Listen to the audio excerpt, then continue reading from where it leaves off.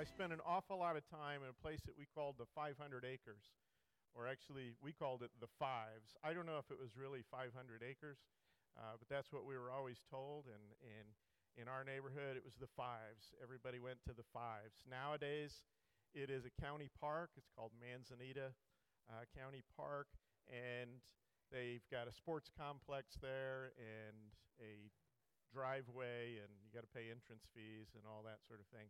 When I was a kid, it was just this big undeveloped tract of land with a couple of fire roads through it and a bunch of trails that had been cut, and we were there all the time. We rode horseback there, we went hiking there, we went exploring there, we built forts there, sometimes we cut our own trails there. We had countless battles, all kinds of politically incorrect battles between cowboys and Indians and different warring factions. And we just played out there all the time. And it was so big that it bordered a lot of things in our little town.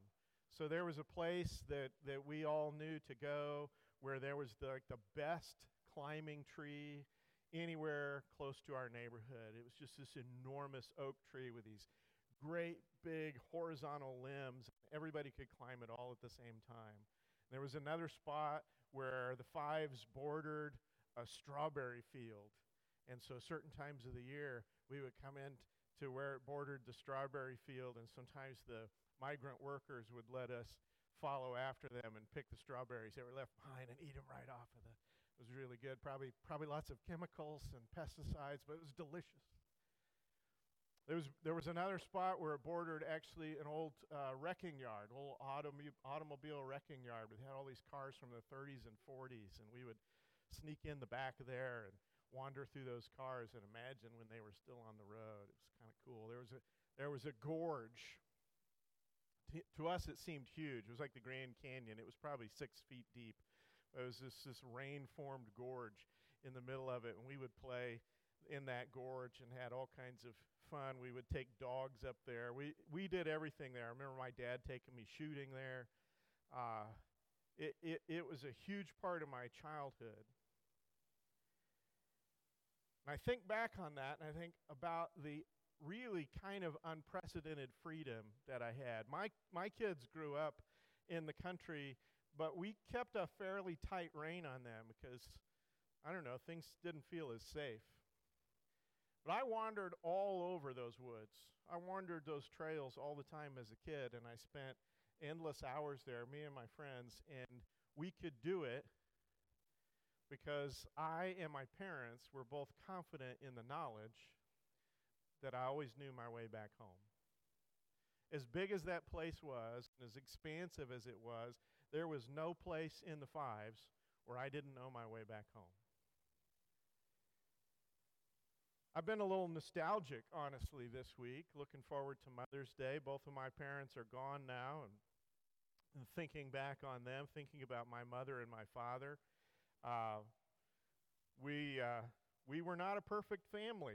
That comes as a shock to you. It certainly came as a shock to me. I thought we were pretty perfect for a while, but we were not a perfect family. We had our problems. My parents themselves didn't have perfect parents. It's genetic, I guess. I still thought they were pretty great, though. There were things that they couldn't protect us from that I think they wanted to. There were things that they probably should have taught us, and they didn't. The things that maybe shouldn't have been done or said that were.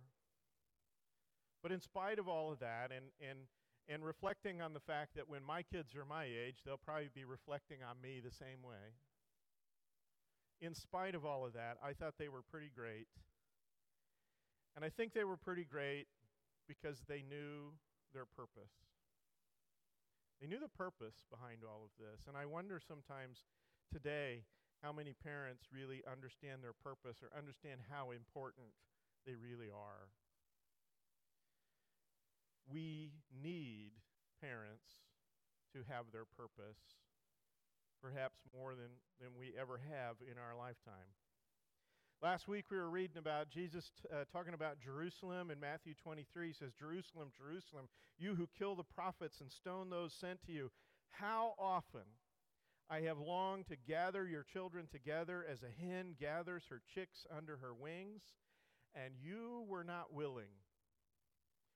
I dare say every parent in the room has felt that at some point.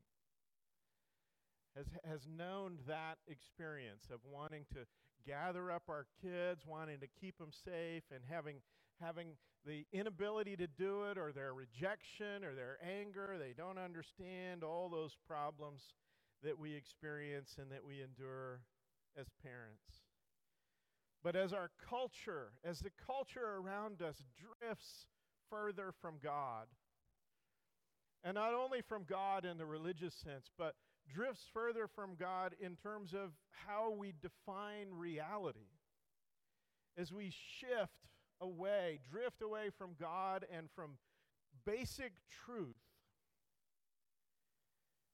it becomes harder and harder to help our children find the way home.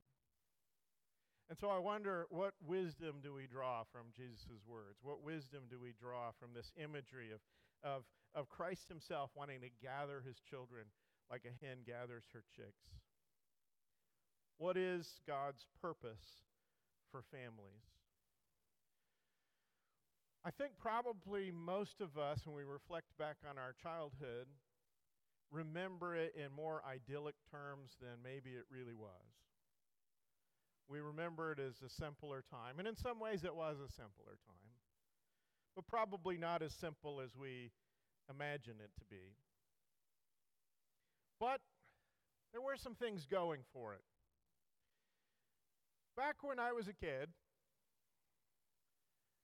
educational institutions were primarily interested in education. Entertainment companies were primarily interested in entertaining people. And the culture around us, even though the world was diverse, even though the world was sinful then as it is sinful now, we could assume, at least in our little circles, that the folks that we knew shared, to some extent, the same Judeo-Christian values that we had. And so that even if the culture wasn't necessarily helping you raise moral, responsible children, it wasn't fighting you in your effort to raise moral and responsible children. And so what wisdom do we draw from a God who longs to gather his children under his wing? One of the purposes of family is to show us we are loved. And honestly, that's probably what we celebrate here most today, right? We were loved.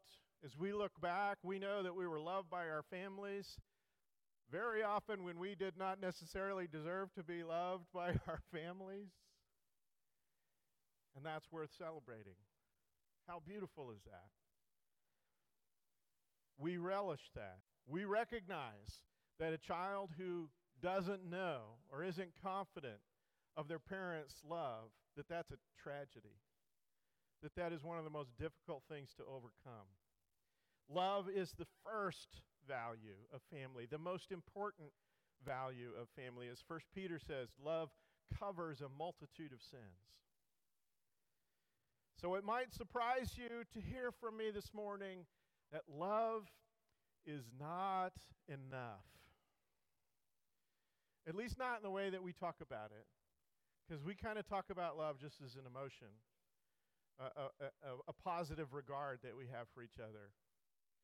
And here's the truth. Here's the difficult truth. When love is no more than affection or positive regard, we are often waving goodbye to people that we love as their mind and hearts are overtaken by worldly ideas. Bye. Love you. Have fun storming the castle. Right? It's not enough. We have to do more. Love has to be active. It has to do something. It cannot let the world win. Deuteronomy chapter 6, verses 6 and 7, God says, "These commandments that I give you today are to be on your hearts. Impress them on your children. Talk about them when you sit at home and when you walk along the road and when you lie down and when you get up."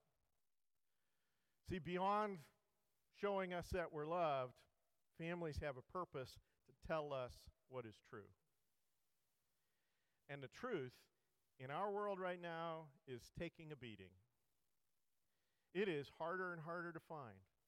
We've sort of reached a point where you can find more lies and more false narrative and more propaganda than you can find truth. And so you kind of have to go mining for the truth. You have to really search it out. We have this relativistic culture in which everything is true, and therefore nothing is true. What do we do with that? Essentially, the world around us has elevated nonsense and treated it as virtuous.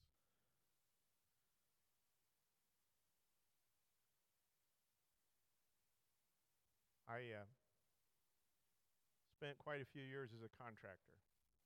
One of the things that I learned as a contractor is that if you have something in your hand, could be a tool bag, could be a clipboard, could be a roll of papers. If you have something in your hand and you're wearing a hard hat, you can go almost anywhere. No job site is close to you. No yard. I've been on government job sites without permission. Just a hard hat, something to carry around so that you're not fidgeting with your hands. Because all you really need is that hard hat and a look of confidence. And people look at you and they go, "You look like you're supposed to be here." This is not an endorsement. I'm not recommending that any of you try this.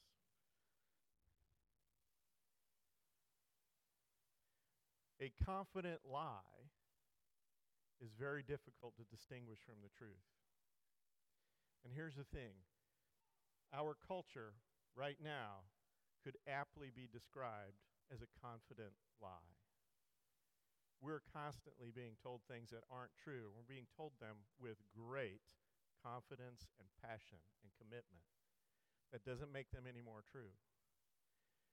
And so often it falls on us as parents to seek out what is true and to be willing to share that with our children. Wise parents will do that. They will help our children make sense of the world. But it's more than just that, because part of the purpose of family is not just to tell us what is true, but to teach us what is honorable. See, seeing the truth through the darkness of deceit, that's like a spiritual superpower. But even more important than simply what is true is what is good. The world has a bad habit of teaching that good is bad and bad is good. There was a time in the 80s when the slang of youth culture was actually just that. Bad meant good. I never really got very good at it. Say, that car is bad. It's broken? No, it's bad. It doesn't drive? No, the car is bad. It means it's really cool. It's awesome. It's just bad. I gather some of my generation took it literally, because as a culture, we now celebrate and idolize immoral and stupid people. Now, I don't mean that in an arrogant way. I have often been stupid myself. But I don't expect to be appreciated for being stupid. I don't expect to be rewarded for being stupid. But there are a lot of famous people right now in our culture who are famous for being immoral and stupid. It's got to be confusing, right? If you're a young person, you look at these celebrities on social media and the television, and you say, "What? Look, by being disrespectful, by being ugly, by being foul-mouthed, by being immoral. They've elevated to this position of wealth and status. Can I just tell you that for every famous, immoral, and stupid person, there are hundreds of thousands of immoral and stupid people who have not achieved anything? That's the truth. Amen. That's the truth.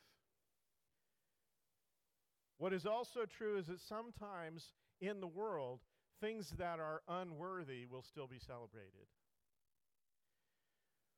But what is worthy is always worthy, whether it's celebrated or not. Again, from Philippians 4, finally, brothers and sisters, whatever is true, whatever is noble, whatever is right, whatever is pure, whatever is lovely, whatever is admirable, if anything is excellent or praiseworthy, think about such things.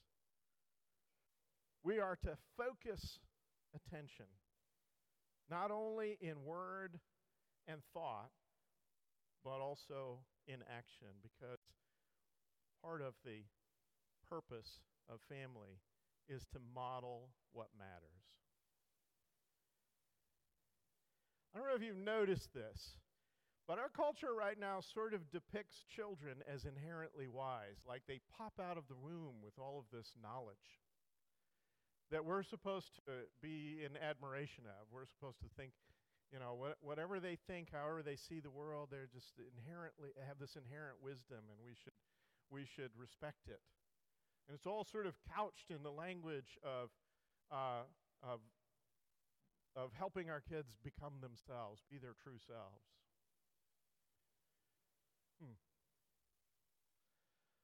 I don't know about you, but I spent a fair bit of my childhood thinking that I knew everything, and I didn't know anything. So children today also don't know anything. That's the truth. And the truth is, even though we're sort of told that when we offer our kids direction, when we try to shape them, when we try to create boundaries and direction for them, that we're interfering somehow with this inherent wisdom that they have, that's somehow wrong. The truth is that when we have children who are not given direction and not given boundaries, they are confused, depressed, and angry. That's the truth. And we've known this for a long time. It's not direction that kids resent. It's injustice and hypocrisy. I don't know why, but kids have this radar for injustice. It's all about what's fair. That's not fair. It's on their radar. It matters to them. And here's the thing. When our kids experience the adults in their life as having a walk that doesn't match their talk, they perceive that as injustice and hypocrisy. And that's what they resent. Proverbs 22:6, very famous verse, says, train up a child in the way he should go, and when he's old, he will not depart from it. We have, over the years, we have debated the meaning of that. We have wondered if there's a sort of a promise. We'd like a guarantee, right, from Scripture. We like to say, if I do these things, I'll get this outcome, and it always works that way. And that's not really what the Scripture says. But hey, buddy. You got him? All right.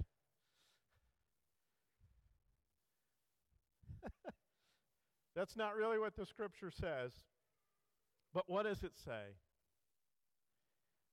I really think that imagery of training up is a picture of something so interactive, so personal, that it's really about what happens when we engage things together. What happens for our children when we engage things together? I think it means that what we genuinely respect, our children will tend to genuinely respect. What we consume, our children will consume. What we make commitments to, our children will make commitments to. What we love, our children are likely to love. Because what we live is what really defines our priorities in our kids' eyes, regardless of what we say. And that's really important because one of the purposes of family is to reveal who we are. Now, I could not have predicted in my wildest dreams the deep confusion that our culture has right now over this topic of identity. Some of you will remember that back in the 70s and 80s, people talked about going to find themselves. I always thought that was a weird enough notion, like myself is out there somewhere and I'll bump into it if I look hard enough. But where we are right now, I have to think is worse.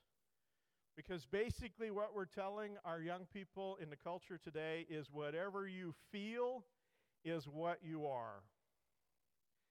And I don't know of any message that could be more cruel. As a young boy, what I really wanted, how I really saw myself, I just wanted to be a fireman. Well, that's not completely true. I wanted to be a fireman, farmer, circus performer, soldier, dairyman, carpenter, rock star, stuntman, missionary. So clearly, I was in the right state of mind to make determinations about my lifelong identity. That was as a child. As a teenager, in all honesty, I was a young man who sometimes struggled with extreme depression. And I would feel that my life was meaningless and the world was hopeless. I cannot think of a more cruel message to share with a young person than what they're feeling in this moment is the reality that they must live with. And yet that's what we've done. As we have ventured away from God, as we have ventured away from reality, we have chosen to found identities for each other based in delusion, based in misunderstanding, based in emotion. Families are meant to help us discover who we are, and not just who we are in the sense of who I think I am, but who I am as a creation, who I am in Christ, that I am not only created by God, but I am loved by God. Because part of the purpose of family is to remind us whose we are.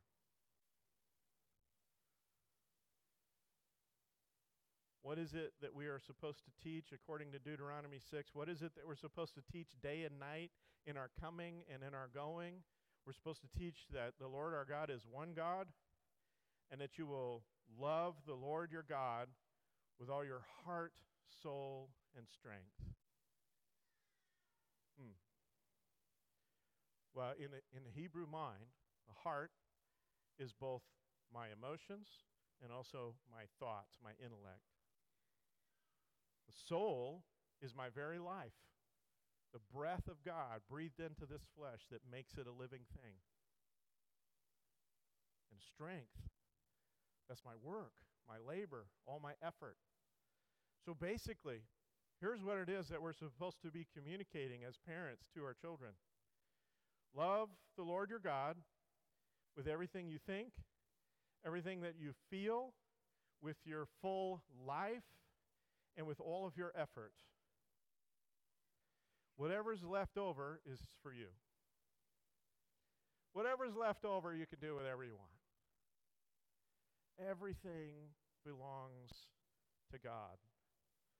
One of the hardest things, honestly, about being a parent is recognizing that my children are on loan to me from a God who owns them. And that it's just my responsibility to be a good steward of them while they're in my care. That they belong to God in the same way that we belong to God. That they answer to God in the same way that we answer to God. Jesus says in Matthew 16:26, "For what will it profit a man if he gains the whole world and forfeits his soul? Or what should a man give in return for his soul? See, because ultimately, the purpose of family is to point us home. As a boy, I would play for hours in the fives. I would be in those woods. I would be on those trails. I would be in those forts that we built in the bushes. And I was always confident of the knowledge of home. I knew where home was. I knew home was waiting. I knew I was loved there. My point is this. There is a whole lot of beauty, a whole lot of wonder, a whole lot of adventure in life. This world that's been created for us is glorious. It's fun to explore. But if that's it, if that's all we live for, it all comes to naught. Because if we're not anchored in God, if we don't know our way home, it amounts to nothing. The great calling, the great privilege of parenthood is to teach our children that Jesus is their home.